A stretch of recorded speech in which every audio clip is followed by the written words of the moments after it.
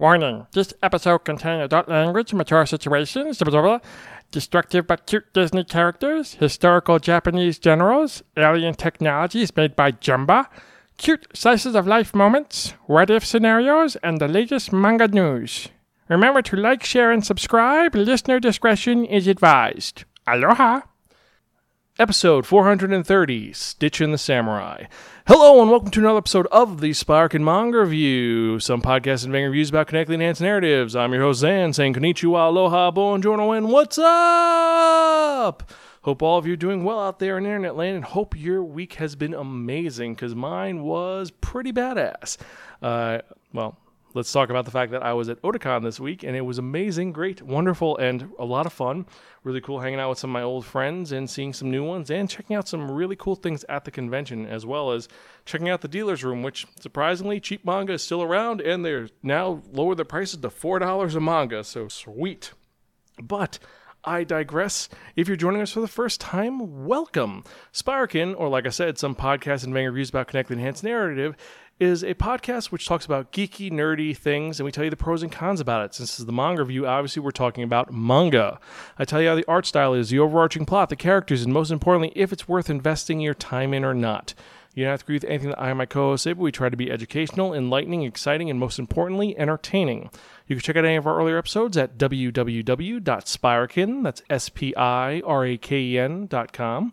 We're also on Facebook, Instagram, Spotify, YouTube, Twitter, Stitcher, and various other social media sites. Just type in Spiraken in the search bar, and I guarantee you find us one way or the other. Remember to like and subscribe, and if you like what we do, support our Patreon to help us create more fun content for you to enjoy. All this information is going to be in the show notes, so definitely check it out. And with that in mind, let's get to it, because I'm excited to talk about this manga that we're talking about. Even though I hate the publication company for this, I'm excited to talk about this because it's about one of my favorite characters in the Disney Parthenon. Because for a long time, my favorite character was Aladdin from Disney's Aladdin because, well, one, similar name to mine, and also kind of cool character, and I love the story of Aladdin and the magic lamp. However, in 2002, a new character rocketed his way into the Disney Parthenon, and more importantly, into the hearts of hundreds and millions of people. Someone who is cute, fluffy, and totally destructive.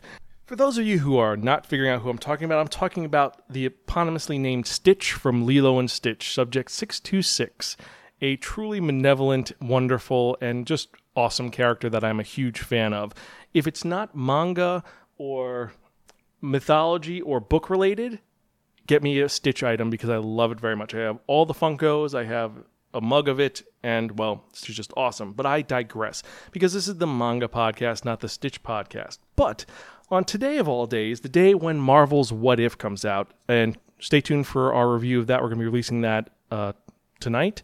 Check that out as well. But the day that What If comes out, a What If story is what I am going to be reviewing in this episode. Something where what if one change happened and how it would affect that character Stitch. So, if you remember from the last episode, I spun that only the Wheel of Manga. And I did be there reviewing a manga that was written by Hiroto Wada, who sadly passed away recently, so this manga only has 3 volumes. And this was published by Kodansha, which means it was brought over here not by Kodansha Comics, but rather it was licensed by one of my most questionable feelinged publishers that I talk about. And we're talking about Tokyopop, who I used to love because they brought so many amazing things to us, but then they became weird and strange, and Stu Levy kind of drove them into the ground, but they have returned, and this actually puts them back in my good graces a little bit. So this manga that is a seinen series ran in 2020 with, like I said, 3 volumes, and it is a weird thing, and we're talking about Tono-sama to Stitch, or Stitch and the Samurai. This is a what-if scenario where, when fleeing from the Galactic Federation, Stitch's starship still malfunctions, and he makes an emergency landing on Earth, but not in Hawaii, not in the present day. It's rather, he ends up in the Sengoku era in Japan. And who discovers this wonderful ball of destruction? Not a young child, but rather Lord Mason Yamato, individual who is destined to try to overthrow Shimbamasa, the great general of the Warring States. And Lord Yamato is not a kind man. When someone says, please, we can't burn the city of Gengoku to the ground, he tells them, you know what? All who defy me, women, children, men, all of them will be burned to the ground. So this is a very ruthless warlord who does not care about anything until one day his troops see a shooting star which crashes right by them, and in there is a red chariot of sorts, a device he's never seen before, and out of it pops Stitch, Subject 626. And immediately, Lord Yamato's like, kill that blue thing. I don't know what it is. It looks like a really weird Tanuki. Kill it, kill it, kill it. And as his troops fall victim to the awesomeness that is Stitch as he throws them around because he is stronger than 600 men, he's smarter than than a supercomputer. As he is defeating this army, Lord Yamato notices Stitch for what he is and says, "Oh my god, it's so cute. I must have it." And this begins Stitch and the Samurai, where Lord Yamato ends up adopting Stitch and making him his personal pet and then valet. It's kind of crazy and weird. It's just very slice of life. First of him trying to get Stitch to let him touch him, then he defeat him, and then Stitch ends up living in his palace, and he ends up, instead of going on his campaign to take over Japan, he's too busy dealing with Stitch. And while he's occupied taking care of Stitch, his subordinate, Yuki Kigemitsu, is completely flabbergasted by why Lord Yamato has become such a weakling with this little blue Tanuki creature, which at first, like, it's a blue Tanuki. And then someone says, it's a demon. No, it's a Tanuki. We know it is. Wait, no, Tanukis aren't blue. It can't be. Tanukis don't look like this. And then someone says, no, wait, you know what? I heard about this thing in a place called Australia. It's a koala. And then Stitch pops out his forearms. And he's like, oh no, it's a demon. Run away. So they have no idea what Stitch is. However, it is the day-to-day life of Lord Yamato and Stitch which keeps this manga going. And eventually, at the end of the first volume, we get the introduction of two characters from the Stitch universe. We're talking about Agent Pleakley and Jumba Jukabi, the creator of Stitch, as they try to capture Stitch. And immediately when Lord Yamato sees these two weird aliens, he's like, oh my god, they're demons. And then what do? They use their vacuum brain scrambler, it's a vacuum cleaner that scrambles brains, to erase Yamato's memory of Stitch and of them.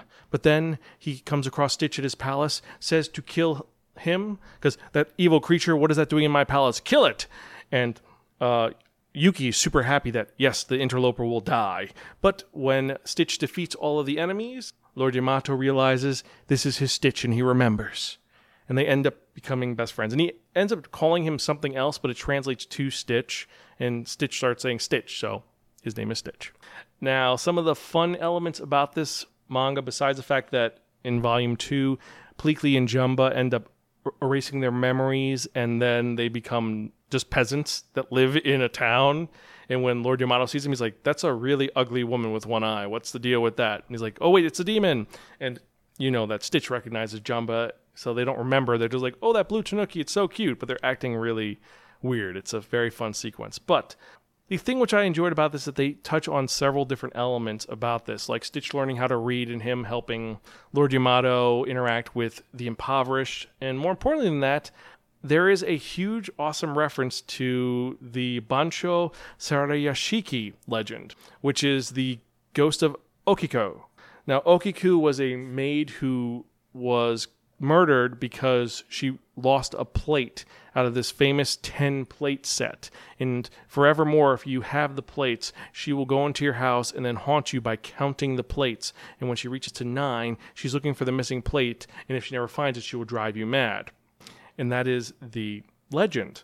In this version, Lord Yamato gets the 9 plates. He's trying to go to sleep after he's told the legend. He's like, this isn't true. It's not real.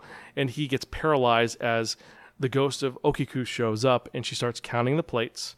And then as she goes to number 8, Stitch wakes up and throws one of the plates against the wall. And she's like, what are you doing? Don't do that. You can't smash the plates.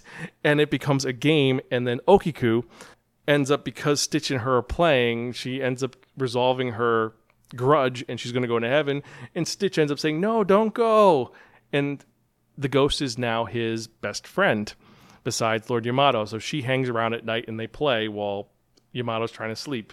And it gets to the point where it turns out that Okiku falls in love with Lord Yuki, and she wants Stitch to give a letter of a love confession to Lord Yuki, which really confuses him because he hates Stitch. And Stitch just gives him this very eloquent letter about how someone admires him from afar, but can't be with him, cannot be his wife. And it's so like, what the hell? This is a fun, weird series. The second volume ends with Jumba gets his memory back and he turns a simple village into a super country. Like, he makes it into a super science country where they have flying cars, and it's really, like, totally out there, but it's super Disney-esque, and I've got to say, it's really well done. The art style is fun. It's something very different, and for Slice of Life, it works really well. And I'm totally being biased, I'm not going to lie. It is because I'm a Stitch fan, but this is a very fun alternative to the Stitch mythos, and it's one which I totally recommend you check out. Because I'm the host and I can do this, I'm going to give this a really, really, really fucking cool. It's an excellent manga to read. It's a lot of fun.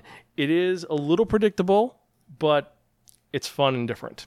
That's what I got to say about this. And while we're never going to get any more of it after Volume 3 because Hiroto Wada died, it's a great addition, and it does a lot better than the Stitch anime series. The Stitch anime series was pretty garbage. This would have been a better version of the Stitch series. So those are my thoughts. If you've read this, let me know what you think. You can email me personally at Xan, that's Xan, @Spiraken.com, or tweet me at Spiraken with your thoughts about the manga itself. Or if you think that there should be another Disney character that does get a manga adaptation where they're set in the Sengoku period. I would love to see some of these other ones, like maybe Merlin from Sword in the Stone showing up in present-day Japan, or we get, I'm trying to think of someone else. I don't want to say Mulan because Mulan's China, but we'll say like Aladdin wishing himself to Sengoku, Japan. Would be kind of cool. Have to wait and see, but let me know what you think. And so remember, you can check out any of our earlier episodes, www.spiraken.com. You can tweet us at Spiraken on Twitter. You can check out our YouTube channel, see our reaction videos, and we are going to have some really cool ones coming up. And I think that's it for that basic housekeeping. Everything else is in the show notes. And let's get to the manga releases for the week. And these were released on August 10th, 2021. And we have 26 new mangas that came out. And I've got to admit, 4 of them I am definitely buying. We have A Sign of Affection, Volume 3, Call of the Night, Volume 3, Chronicles of an Aristocrat Reborn in Another World, Volume 1, the manga, Donuts Under a Crescent Moon, Volume 2, Drugstore in Another World, The Slow Life of a Cheat Pharmacist, Light Novel, Volume 2, Failure Frame, I Became the Strongest and Annihilated Everyone with Low-Level Spells, the manga, Volume 2, Full Metal Alchemist, Full Metal Edition, Volume 14, Harukana Receive, Volume 8, High Score Girl, Volume 7. How Heavy Are the Dumbbells You Lift, Volume 7. I Got Caught Up in a Hero Summons, but the Other World Was at Peace, Volume 1. ID Invaded, Break Broken, Volume 2. Komi Can't Communicate, Volume 14. And speaking of which, Komi Can't Communicate is finally getting a anime, so I'm excited for that. Love of Kill, Volume 3. Mint Chocolate, Volume 3. Pokemon Adventure Collector's Edition, Volume 9, Pokemon Sword and Shield, Volume 1, Radiant, Volume 14, Sasaki and Miyano, Volume 3, Skip and Loafer, Volume 1, Sleepy Princess and the Demon Castle, Volume 15, Star Wars Guardians of the Whills, which is about the members who live on and take care of it. So if you saw Rogue One, they were Guardians of the Whills, so it's about them. You have Sundome Milky Way, Volume 1, Tamamo-chan's A Fox, Volume 3, The Dark History of the Reincarnated Villainess, Volume 3, and Zombie, Volume 11. So which of these are you excited for? For me, I am excited for Skip and Loafer, Love of Kill, and Komi. Those are the ones that I am really excited for. Which are the ones that you are excited for? Let me know in the... you can email me personally, or you could tweet me at Spiraken with what you think about this. And so... I think that's it for this episode. We're getting to the end. And let's actually get to the part that you have all been waiting for. And what am I talking about? I'm talking about that one. That only. The Wheel of Manga!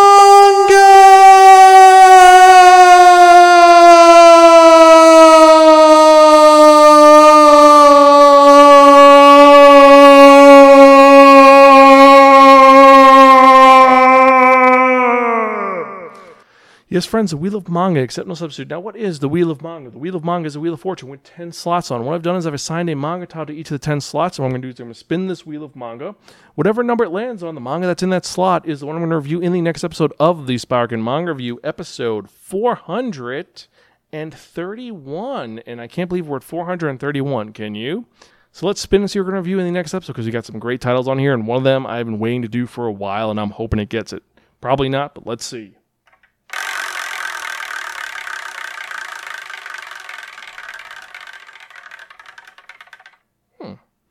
Number 5. Oh, so guess I nuts didn't get it. Anyway, so in the next episode, I'm reviewing a manga about a girl playing an MMO and just putting all of her creation points into one stat. We're talking about Bofuru. I don't want to get hurt, so I put all of my points in defense. The anime is really popular. Greta really likes it, and I have actually never read the manga or read the light novel, so we're going to see how it goes. I'm excited to see this, though. Let me know what you think. Anyway, guys, thank you for listening. As usual, I love doing this. I'm going to be doing this as long as I can, and I wouldn't do it without you guys. You guys keep me motivated and keep me wanting to do this podcast. So thank you so much. I appreciate each and every one of you. To my Patreon members, thank you very much. We've got some new episodes coming out for you. And as usual, I've been your host, Zan. I'm Gonzville. I'll catch you guys next time, and keep reading manga. See you later.